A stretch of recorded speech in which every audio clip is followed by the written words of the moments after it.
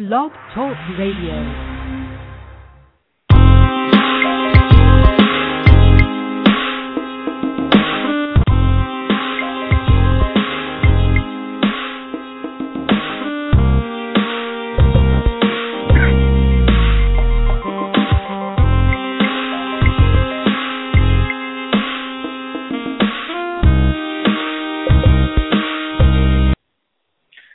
Good evening and welcome to Monergy Life. This is your host, Robert Fisher, and I am particularly pleased tonight to welcome someone who I consider to be a very special guest, Dr. Susan Gregg, the author of the book, The Toltec Way, A Guide to Personal Transformation. For those of my listeners not familiar with Dr. Gregg, or the Toltec Way, they may have heard of The Four Agreements or Mastery of Love. These are books by Don Miguel Ruiz. And those books were bestsellers. And Dr. Gregg actually studied with Don Miguel for, I believe, 3 years, about 20 years ago. Under his tutelage, she became very familiar with the principles of the Toltec tradition. And this is what her book is about. While we're waiting for her to call in, I can just read some passages from the book, which, by the way, let me give you guys the background as to how I got this book. The book's a little hard to get. It's not stocked in most bookstores, and I actually found out about it by reading The Mastery of Love, which was recommended to me about 2 or 3 months ago. And in the jacket of that book, they talk about some other books that were related to The Mastery of Love, and one of them was the Toltec Way, which I had to actually do a special order to obtain. And it was a book that was waiting for me when I came back to New York in the new year. And I'm so happy to know that it was there, because it's really been an incredible inspiration to me since I got it. Now, I think there's Susan right now. Hello, Susan. Hi, how you doing? I'm doing great. I was just talking about you and your book while I was waiting for you to call in. And I was telling our listeners how I happened to find your book, because it's kind of an interesting story. I'm glad I get to listen. Yeah. I guess it was the end of last year. I was in Miami, and I was having lunch with a friend, and we were just talking about things, and a friend of mine said, "You've got to read this book called The Mastery of Love by Don Miguel Ruiz." And I'd never really heard of it. I had heard of The Four Agreements, but not The Mastery of Love, and I was having some issues in a relationship that I was in. So one of my friends recommended that I buy that book. Mm-hmm. And the next day, I had brunch with 2 friends, and one of them recommended that I buy the book, and it was just too coincidental. And I was right near a bookstore in Coconut Grove, Florida, and I walked with one of my friends to the bookstore, and there was one copy left of The Mastery of Love, which I bought. So I thought it was meant for me, and so I read that book, and I was very impacted by the book. And then in the jacket of the book, it talks about other books by Don Miguel, and there was some mention of your book, but obliquely. And so I went to Barnes and Noble, and I tried to find your book, and it wasn't in stock. They ordered it for me. This was the end of December. And then I left New York again. When I came back, the book was waiting for me in the beginning of January, a present for the new year. And I have to say that I've read a lot, and as you know, I've written a book about energy, which you and I have talked about just briefly. But your book, The Toltec Way, has been thus far in my life, the most impactful book I've ever read when it comes to energy, when it comes to the way to live life. I just think it's brilliant. I have to just come right out and say that. Well, thank you. And so I just needed to get that out of the way, because that's how strongly I feel about your book. Now, before we get into some of the meat and potatoes of your book, I'm just curious. You talk about your I don't know, is it fair to call it an apprenticeship with Don Miguel and his mother? Is that the right word? Yeah. Okay. That would be good description. And that took place like in the late 1980s. Is that correct? Yeah, mid 1980s I got done, or they sent me on my way. I think it was in the end of '89, beginning of '90. So. Now, how did you come? What exactly do you think drew you to Don Miguel? Did he find you? Did you find him? I mean, was it serendipity, something like that? It's one of those interesting stories. I was living in Vermont, and a friend of mine had a gathering once a month, and I asked her if there was anything like that in California, and of course she must have thought, God, this, But anyway, she gave me the name, address, and meeting time of a similar gathering in San Diego, and I drove cross country. I got there on, I think, a Thursday, and Saturday I bought the paper, and in the listings for the church there was a meeting, a church at the same address, different time, different name. But I thought, how many churches can be at the same address? So I went, and the woman that ran the church welcomed me like a long-lost daughter, and went about telling everybody I was a wonderful healer and a teacher. And I thought, this woman's a little bit crutched, And but it was just, having... I'd spent 2 weeks traveling cross country. I didn't know anybody in San Diego, and so it felt nice. So I went back the following week, and I think it was within 2 or 3 weeks of being there that she said, there's this woman you absolutely have to meet. And so she gave me the address and told me she'd meet me there one night, and it's in the barrio, not the best section of town, and as always, she was late, and I'm pacing back and forth, and I'm looking in the door, and there's this little closet with all these white coats, and I'm thinking, what am I getting into? And we went in, and she introduced me to Don Miguel's mom, Sister Sarita, and she did the same thing. She just got up and gave me a big hug, and it was like long-lost daughter.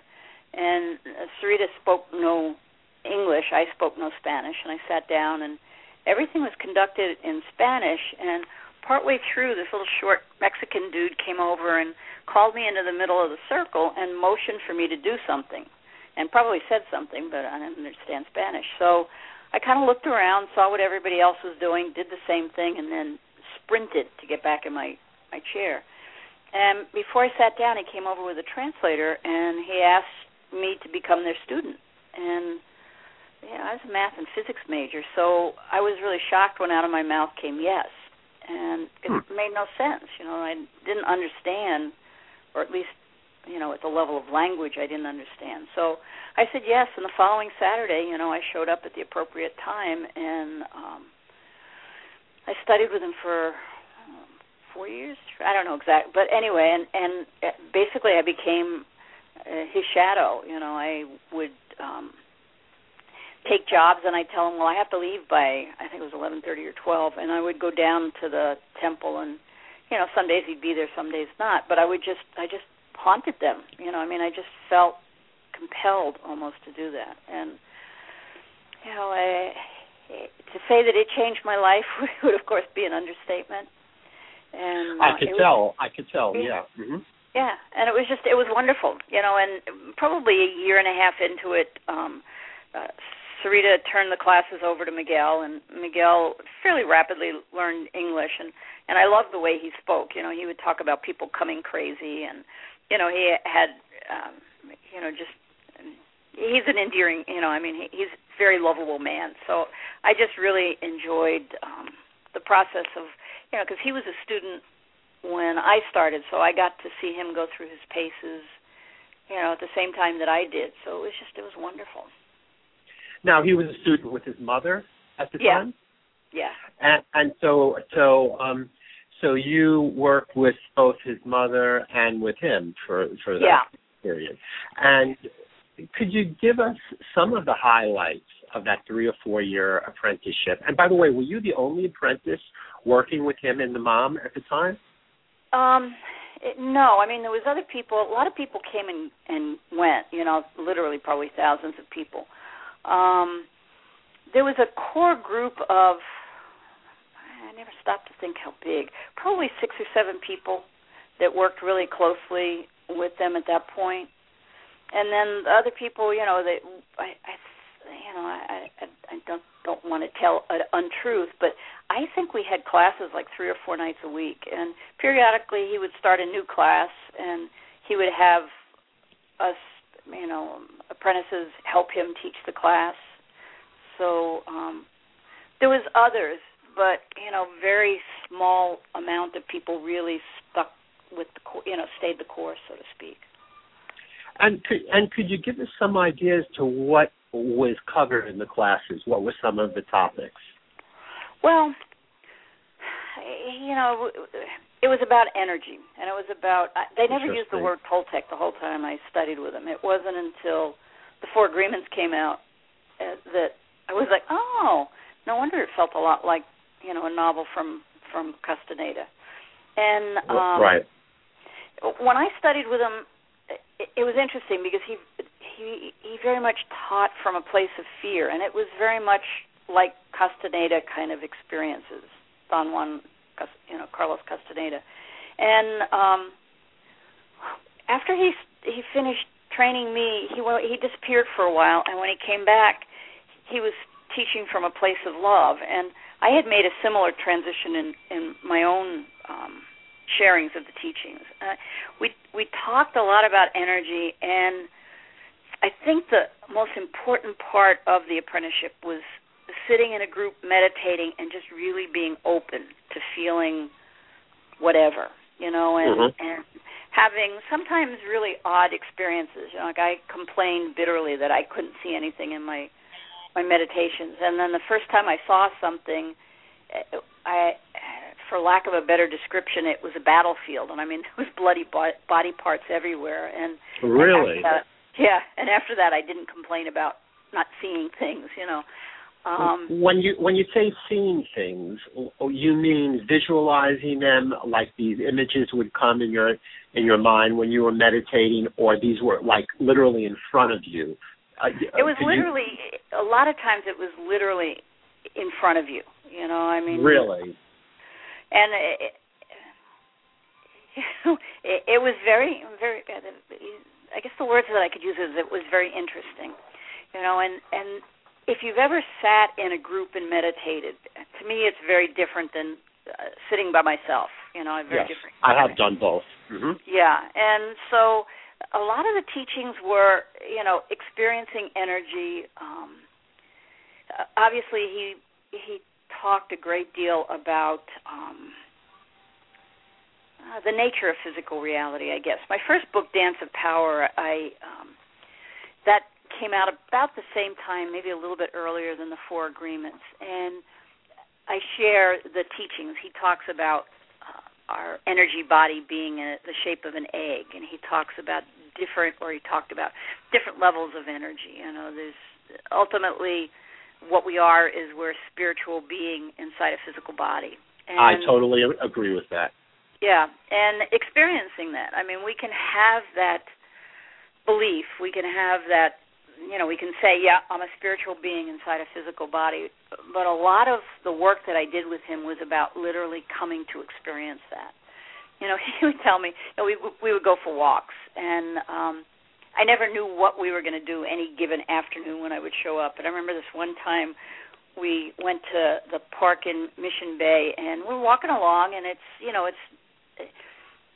there's water. I mean, it's ocean water, but it's in the bay, so it's pretty calm. And it was getting towards the end of the day, and he would say things to me like, "Okay, go climb that tree." And so I would climb the tree, and he wouldn't give me any. And then he would say, "And look at the water." and so I would look at the water, and I would do that, and, I can remember having a really intense experience that day, and then I looked up, and here's Miguel, like way on the other side of the bay, and so I'd scamper down the tree, and I'd go over, and his English was minimal, and that was an incredible gift, because I'd want to ask him 59 questions about my experience, and what he would do is just smile and keep on walking. And, it was wonderful, because it definitely kept me out of my mind. It was energy experiences. So a lot of it was out in nature. And then at that point, his mom was very well known as a healer in Southern California. And so a fair amount of it was working in the temple, assisting her, and first time I assisted her, it was a riot, because I knew no Spanish, and she asked me for a huevo, and I didn't know what a huevo was, and she held her hand up in an oval shape, and so literally I must have brought her everything that was oval shaped in the temple, and finally the healing rooms, there were only partitions that went up maybe 5.5 feet, and finally I hear this voice come over the top of the wall saying, "She wants an egg," and I know where they kept flats of eggs, so I went running upstairs and gave her an egg, and she used to use eggs in her healings a lot, and right.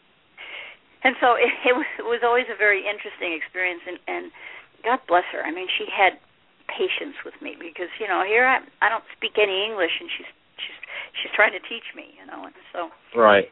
It was wonderful. I mean, the love that I experienced studying with Sarita and Miguel was just amazing, and then beginning to, I call it our filter system, beginning to understand that our beliefs, our agreements, our assumptions, our attitudes, that's what we experience. We don't experience physical reality, we experience those first, and as we learn to change those, our experience of reality changes immensely.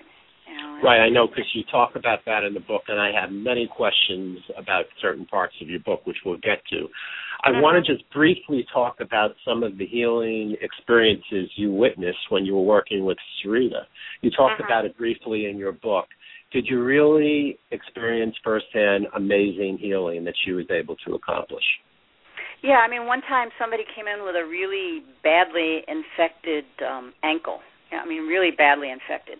And she worked on it for a while, and literally, how infected areas will look all red and pussy and stuff? It didn't after she got done working with it. And it's not like she physically went in there and cleaned out the wound. She just did energy work and used the egg. And I just, I was totally awestruck by that. And then I had an actual experience with them working on me. I picked up a 5-gallon bottle of water, and when I was younger, I had a lot of problems lower back, and I picked it up. I blew out my back big time. Right. And I went to see chiropractors. I went to massage, everything. Nothing worked. So finally, I went down.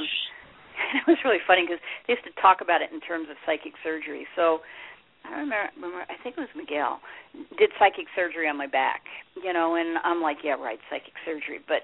And I got off the table, and I didn't have pain. It was just a little bit stiff, and I was, incredibly grateful. And then he told me to come back in a week to have the stitches taken out. And, I was kind of okay with the idea of psychic surgery, but psychic stitches, it was like, oh, come now.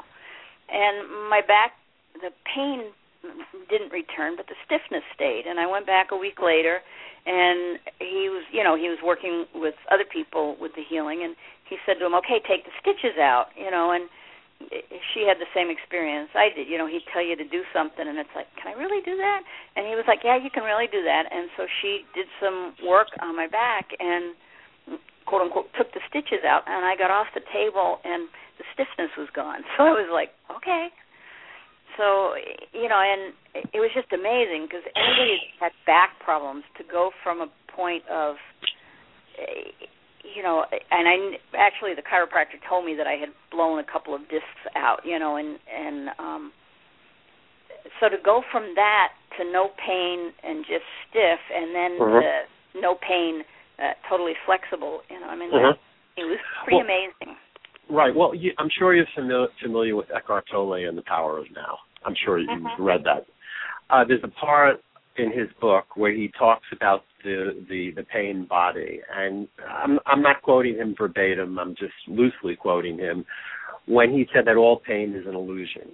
And when I first read that, I wasn't quite sure what he meant, but that was about 5 years ago when I read that book. And if you believe that all of our physical reality is an illusion of sorts, then that includes pain. That includes so-called physical ailments. Yeah. So once you can wrap your mind around that, and once that becomes part of your belief system, the idea that someone could perform psychic surgery on you makes perfect sense. Yeah. Because what we consider to be a physical problem is probably it's not a solid physical problem that needs a doctor to surgically operate on necessarily. It could be completely emotionally based, and if you release the emotional underpinnings for any physical ailment, the physical ailment may very well disappear. Yeah, well, physical reality is not solid as we perceive it. You know, right. It's just all energy, and you know, one of the things that I find fascinating, you know, like watch a baby, you know, and the doctors will tell you their eyes don't focus when they're first born.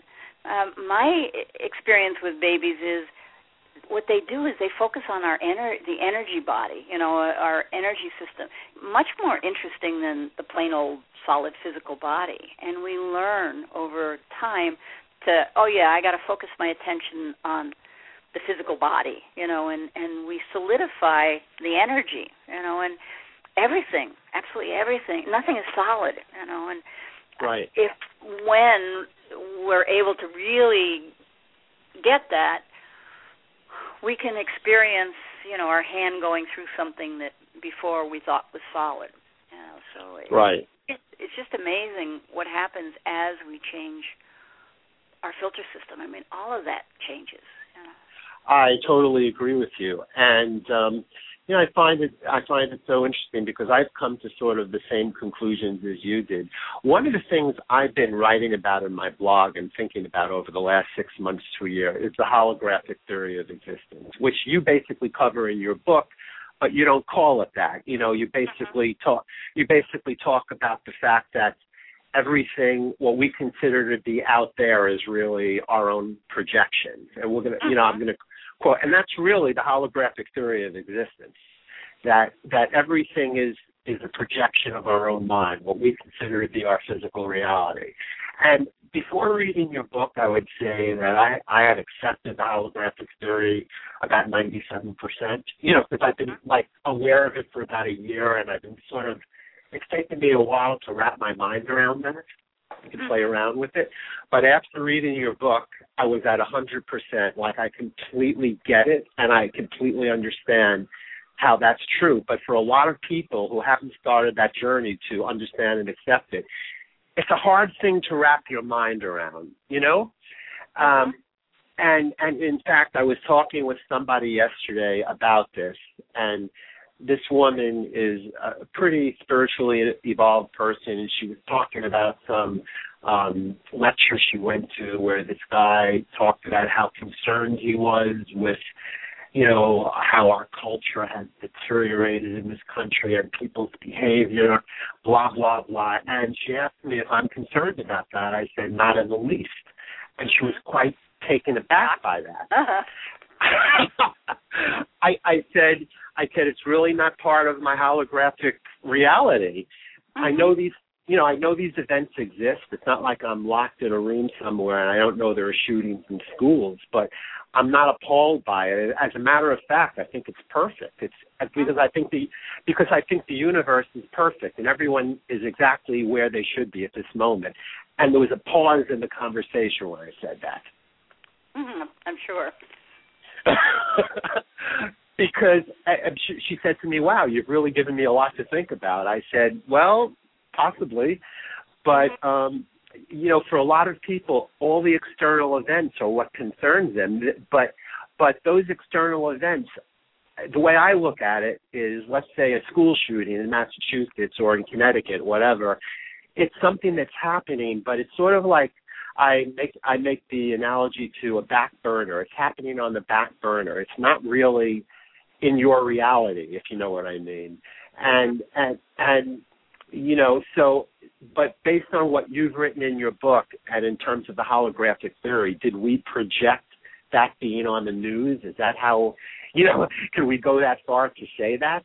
You know what I mean? That was a part of our mind that created that now it's in our consciousness because we projected it. You know, it's so interesting because when, you know, there are so many nuances to this, but fundamentally to accept that fact that, and I'll quote directly from your book, there is no out there. Everything is your own projection. I mean, how do you explain that to people who are so focused on the news and on external reality? How would you explain that to people? Well, somebody that doesn't really understand it or isn't willing to wouldn't show up in my reality. You know, I mean, that's okay. That's a good answer. And how I explain it to people, you know, I mean, I kind of sneak up on it.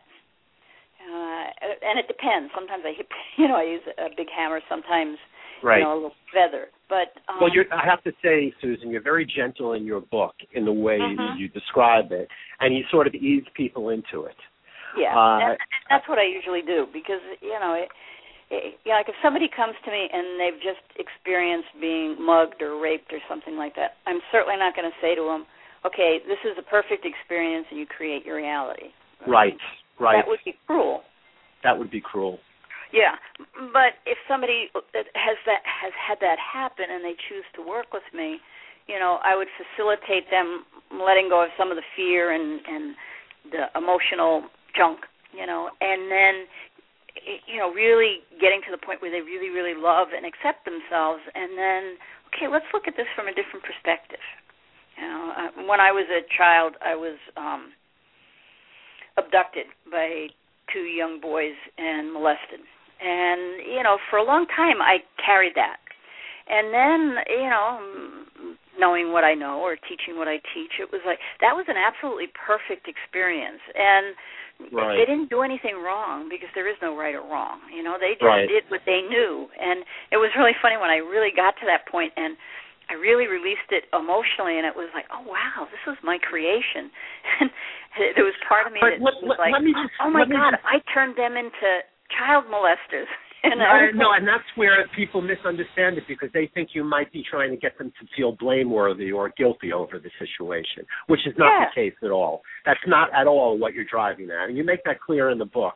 But that's the danger when you deal with the subject, that people are going to say, what do you mean I caused it? What do you mean I caused that car accident? What do you mean I caused that physical problem I've had my whole life, right? So, you know, it's sort of a delicate, nuanced thing that we're talking about because it's all energy. It's looking at it in a way. It's challenging people to move out of their heads and experience this on a different level because logically it doesn't make sense. It makes sense when you feel it, when you could, you know what I mean? That's how I think you get entry to this acceptance of this idea. Yeah, and I talk about a basic shift in our paradigm. The paradigm of society is pretty much domination, right and wrong, right? You know, better than less than, climbing the corporate ladder, and I talk about dominion, which if you look it up in the dictionary, what I'm talking about in the dictionary don't mesh. But in dominion, I think of it symbolically like a sphere. And we stand on different places in the sphere, and hence we have a different experience. You know, like the murderer, that from their point on the sphere, their only choice was to kill somebody. And, you know, you move over a little bit, and it's like, hey, dude, you had a lot of options. But from his point of perspective, he didn't. And there's no right or wrong. There's just standing on different places of the sphere. And as we change our inner dialogue, as we change our filter system, we change where we're standing, and so different experiences, you know, and we can have love and compassion without judgment for everybody's choices. You know, we can, you know, I don't know if we necessarily are going to jump up and down and celebrate some of those choices, but we can realize, different choices, different experiences. No, absolutely. Absolutely. There's a part of your book at the end, it addresses what we were talking about just a few moments ago, and you say, we realize that no one did anything to us in the first place, so we don't have anything or anyone to forgive. And you say getting to that point is akin to achieving enlightenment. So until we get there, forgiveness is a very useful tool. It's sort of, reading your book, all these light bulbs were going off in my mind. I just think that's just such a beautiful place to be, to realize that nobody actually harmed us or did us any wrong. Because, the common experience with people is when you meet them, in general, of course, there are exceptions, that people in the first 10, 15, 20 minutes when you first meet someone, they tell you their whole life story through that limited filter system, and very often it includes all these tragedies that happen to them. They want you to know because they're carrying this around, and for them it's a self-definition. It will explain their life. It's their life story. And I got to tell you, I was moving in this direction before I read your book, but I got to tell you, I don't feel any obligation to tell my life story to anybody now when I meet them. I can just be in the moment, present, and enjoy what's available to me. I don't have to justify it or explain it away by what happened to me 10 years ago. And it is such an incredibly freeing feeling to be able to do that, I have to tell you. It is. The more often, what it is it's moving into love. And the more often we're standing in a place of love, the world is magnificent. It absolutely is. And when I stand in a place of love, I have one experience. When I move into a place of judgment and fear, I have a different experience. And and I think the gift of life is we get to practice. We have an experience, and it's really emotionally rich, and we get hooked, and we go for a ride on it until we go, oh, okay, this is getting old, and then we can make choices to get back into a place of love. And it's just life. One of the ways I look at life is it's just an incredible amusement park. And when I was a kid, I used to hate the height limits because I was always tiny and I couldn't go on the rides I wanted to go on. So it's an amazing amusement park, and there's no limits. You can go on any of the rides. And if you get tossed around and knocked around, you can choose not to go on that ride next time. Right. It's so interesting. I think it really comes down to our choice, our free will, if you will, that we have to live in a situation coming from love or coming from fear. And in the times that we're living in, there's a lot of pressure on people to be in the fear mode and, afraid of any number of things happening. And, to be able to move into this place of love and to approach the world from that point is, I would only call it beyond priceless. Those MasterCard commercials they have where they have these experiences and something is priceless. I would say to be in that place of love in your everyday life and experience life that way, it's beyond priceless. There's no price that you could attach to it because it's such a feeling of personal freedom that, you just shine in a way for yourself and everyone that you encounter. Exactly. Jesus said something about turn the other cheek, and what I think he really meant by that is see this from a different perspective. We have fear, we have love. If we choose, we can see it through the eyes of love. If not, we can see it through the eyes of fear. And, fear is juicy, but after a while it gets old, And when we see, I remember when we invaded Iraq, I worked with this Hawaiian woman, and we were contacted to do a do a ceremony against the war. And I was glad that, I call her Auntie, that she got the call, and she said no. And the people were absolutely shocked. She said no, we'll do a ceremony for peace and love, but we're not going to feed, the war. Being against anything is counterintuitive when you're choosing love. Because as soon as you're against something, it's just that energy just doesn't get you where you want to go. It's like putting your car in reverse. And I remember when I was a kid, we had a Volkswagen van, and we were at the post office, and my mother was right against the telephone pole and didn't realize it, and she put the car in reverse, and she's like jamming and just like, what the hell's the matter with this car? And she's hitting the accelerator, and she wasn't going to go anyplace because she was right smack up against the telephone pole, and when we're against something, that's what we do energetically. Whereas, if you embrace what it is that you want more of, I mean, the people that are against war, what they think they want is peace, but being against war stops them from experiencing peace. You mean within themselves? Within themselves, yeah. And in effect, that's the only reality that counts, isn't it? Yeah, because, if you're running around against something, it's like you're vibrating, it's like a little light bulb. Okay, let's create war. Let's fight this. Let's fight that. Whereas when we just surrender into the essence of who and what we are, which is love, we can create a totally different experience.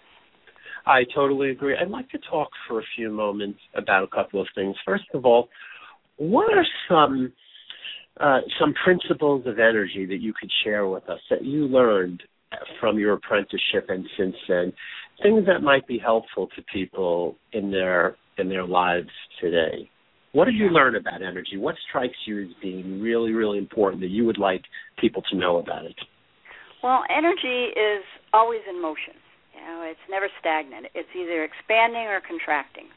And if you pay attention to your emotions and your experience, you'll find that love expands, and it's all-inclusive. Fear contracts.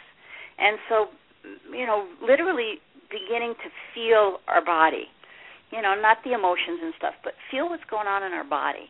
And our breath is just a powerful way to work with energy, and breathe in, our lungs expand, breathe out, they contract. And so when we realize that energy is always moving, and we can get on the train that's expanding or the one that's contracting, I think it helps to think about the world that way and notice. You read the newspaper, and one of the things I love about my Hawaiian friend is she says, aloha is the energy of love. And she said, when I read the paper, there's just some articles that need more aloha. And right. So one of the things that we can realize in our lives is we can either expand, send love to something, or we can contract, do judgment and fear. And so when, a simple practice, when you watch the news, instead of going into a place of contraction, it just literally send love to the people in that situation, like school shooting. Or not watch the news at all, right? That's a choice, too. Well, you can do that, but, I find that, generally speaking, people don't watch the news because from a place of fear. Because they don't like the images. They don't like what they're seeing. I mean, we can certainly choose not to watch the news, but it's important to notice where we're making that choice from. No, absolutely. But what about with not only the news? I know for myself, I get the news on my homepage on the computer, so I know what's going on, but I don't particularly like to watch the graphic details of any horrific situation for many reasons. But I don't think it's coming from fear. I just think I've learned enough about what's going on. I don't want it to impact my world, you know what I mean, and make me afraid. That's one of the reasons I don't like those images. And it's for the same reason that I might want to stay away from people that are vibrating negatively. Now, I could send them love from a distance, but when I'm forced to be around them, I have a very sensitive energy field, and I don't want their energy permeating mine. What's your thoughts on that? Well, nothing can be done to us. And so if we are avoiding certain people because we perceive them as negative, where does that perception come from? That comes, obviously, it comes from something within us. And we can look at somebody and we can literally perceive their, what they're sending out in a negative sense. Or we can look at them and realize that they're a spiritual being inside there. And, they might have some peculiar belief systems, but what they are is love at the essence, once I started making that shift, because that's a question I get a lot, what do you do about negative people? And right. One of the things I say is, well, I don't have them in my world, and I don't, and part of how that happened was I shifted my perspective. And so, thinking of somebody as positive or negative is not particularly part of my thought process. And, okay. And just by changing me, I've changed who I attract. But it's like a magnet. Right, but in a sense, you got to the same places I did by choosing not to be around those people, in a way. Because I understand what you're, but in effect, you got to this, the destination is the same. You're not attracting those people because you're not vibrating that way. But what if? So, are you saying that you would only attract those people if you yourself were vibrating negatively? Well, there's a part. It's like a magnet. North and South. Right. South Pole, they attract one another. And right.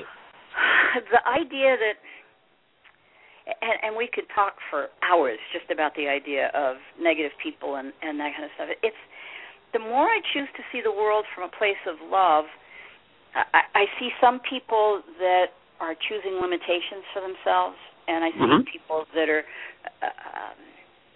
attempting to move towards greater and greater love. And so, instead of negative people and positive people, it's like some people just need more love. And so that would be how I would perceive people that in the past I might have thought of as negative. Right, so but in a sense, but you're not spending time with those people because according to you, you're not attracting them anymore. So they're not in your world. And if somebody shows up, I assume that you work with people as a coach or something. Yes? Right.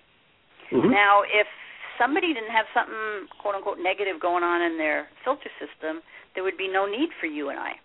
Right. So, in a sense, we have to attract people that are on a path towards something. Right.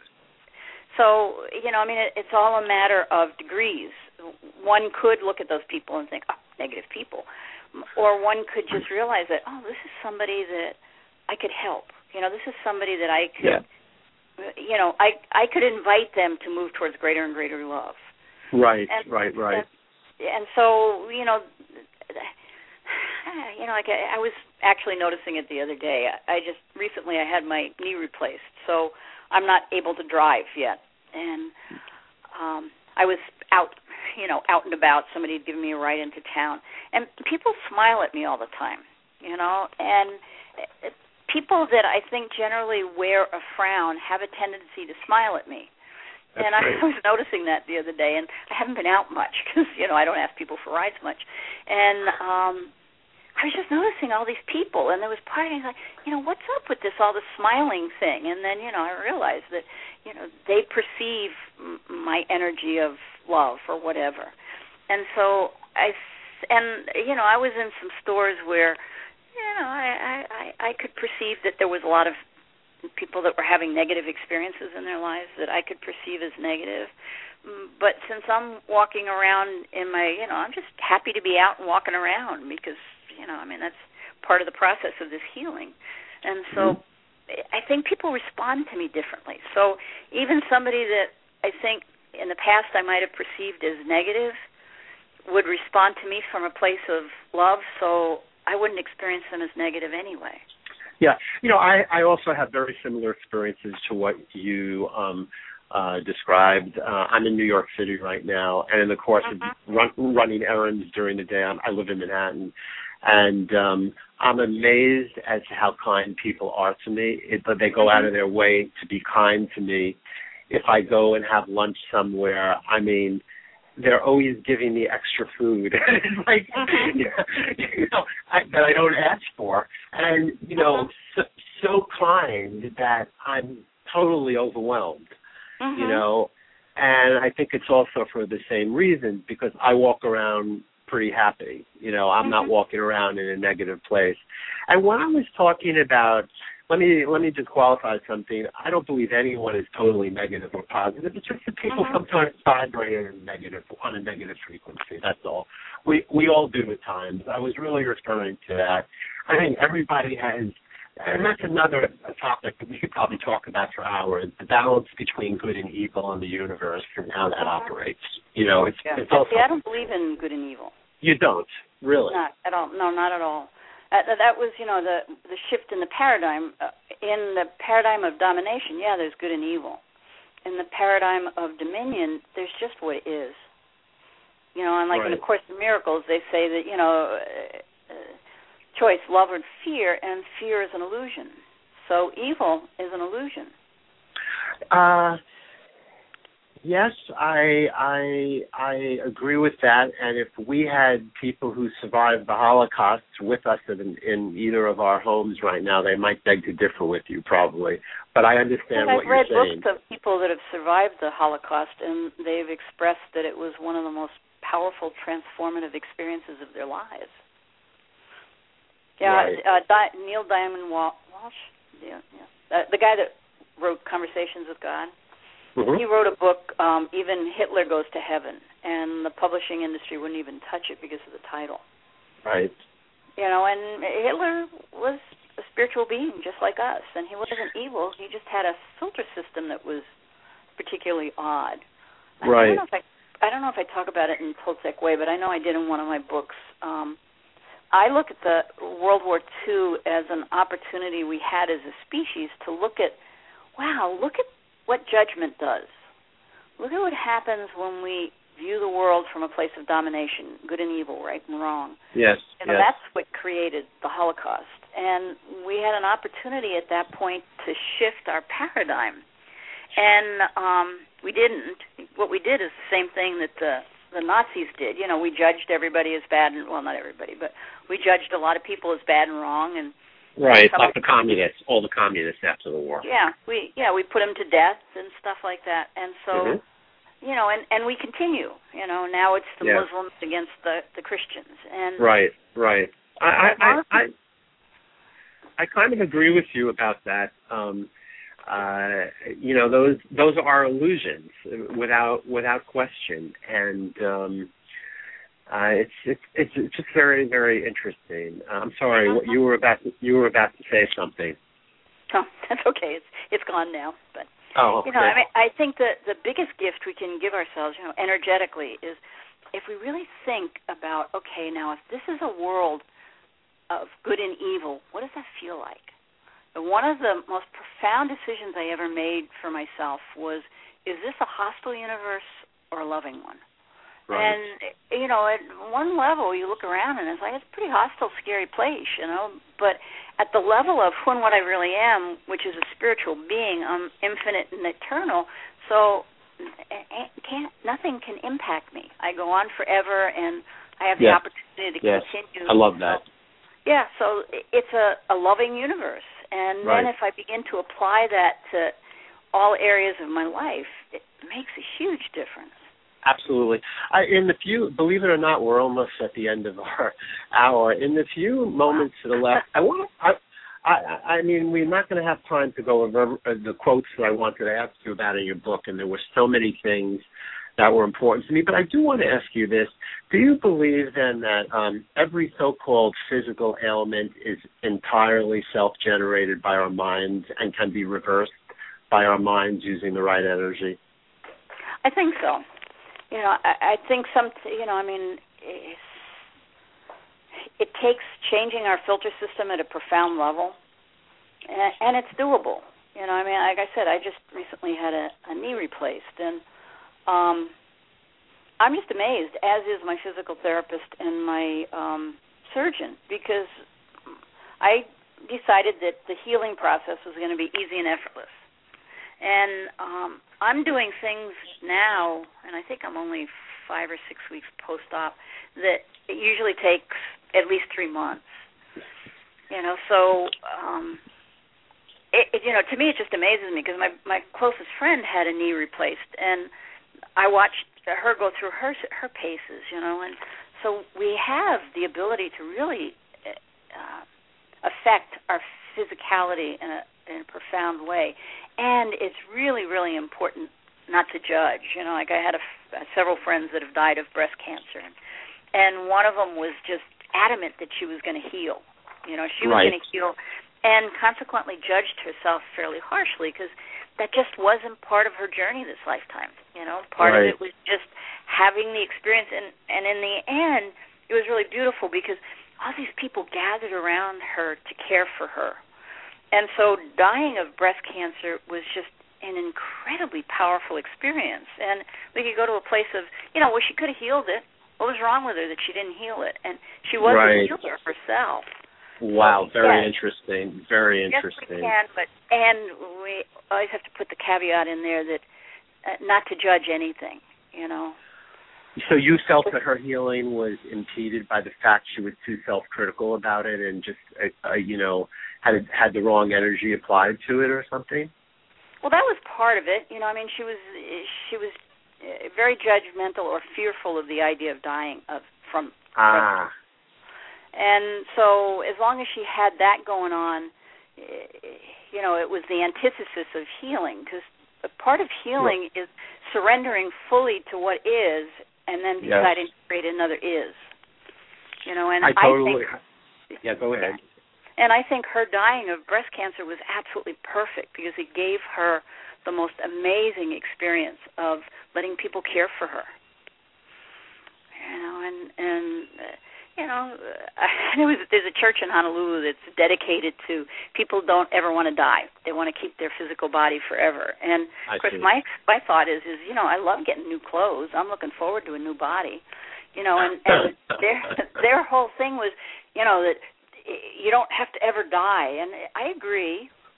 And I think, you know, getting a new body every 80 years or 200 years or whatever you want is a wonderful idea, you know.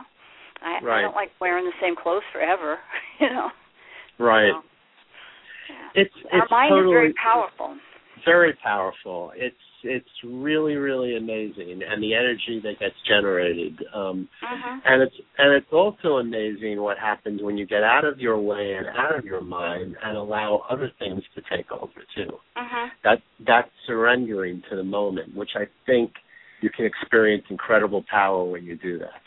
Yeah, I mean, I think of it as shifting our point of creation from our mind to our spirit.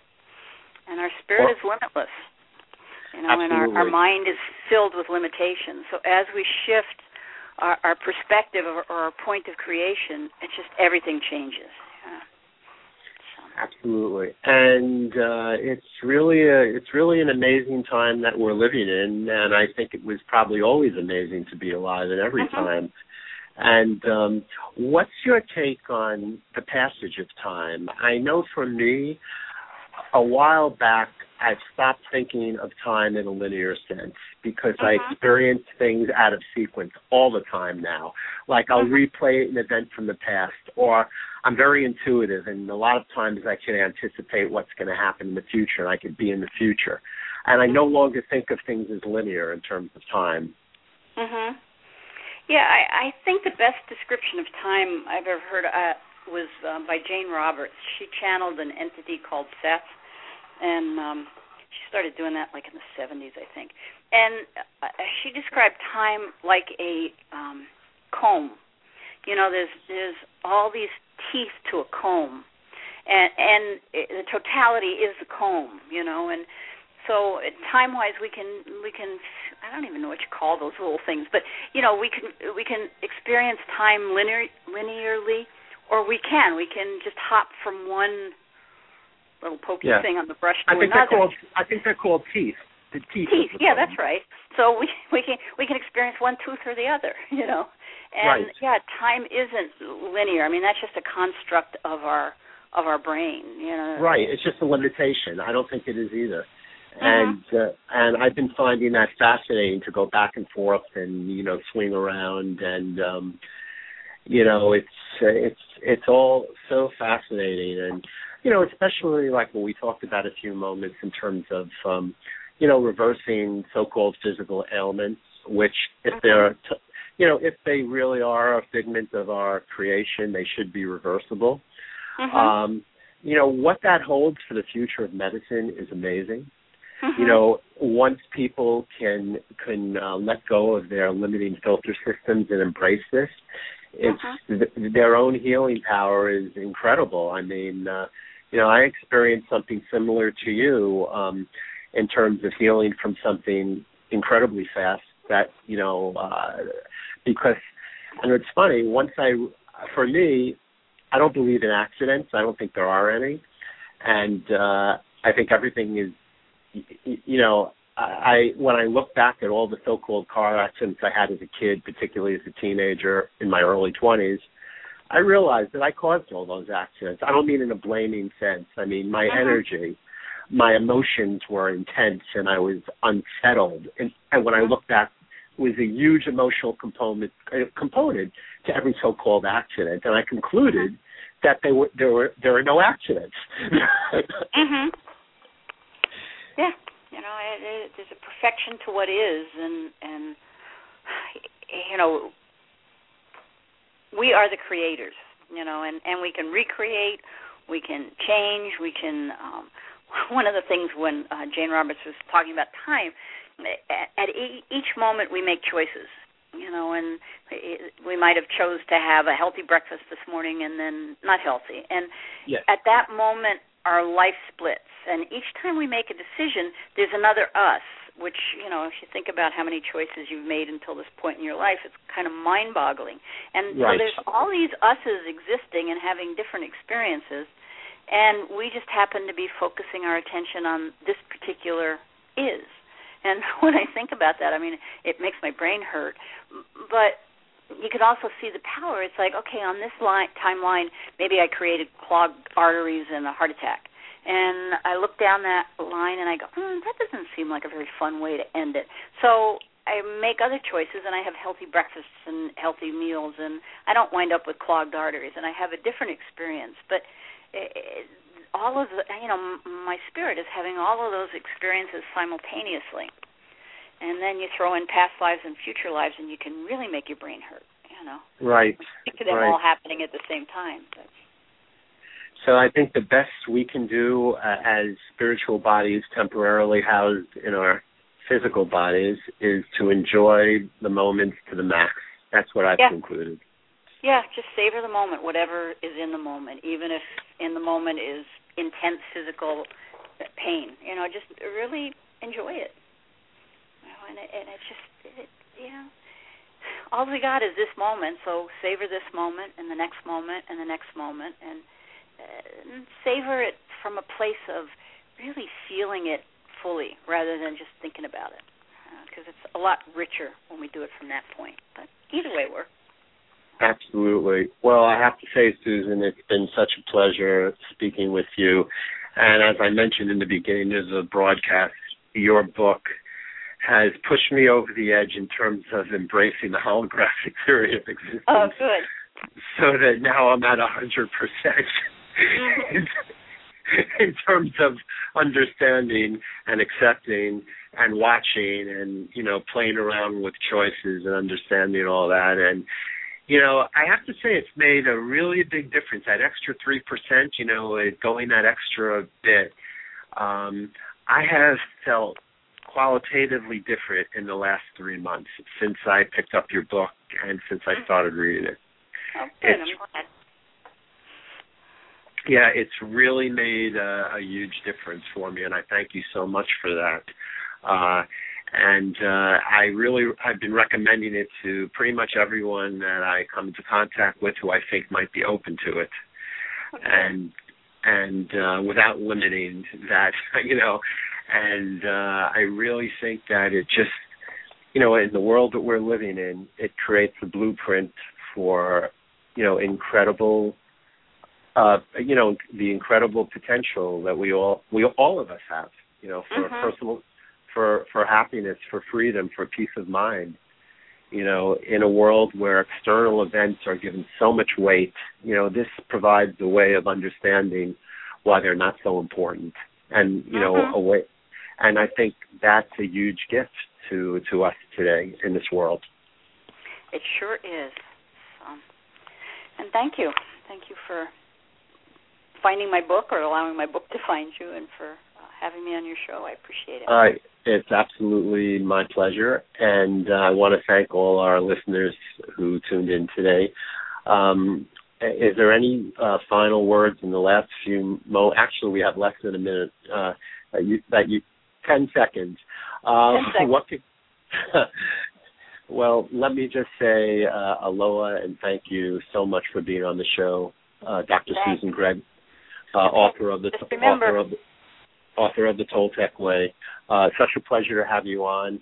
Good night, Susan, Good night. and good night to all our listeners. Thank you for listening to Monergy Life. Good night.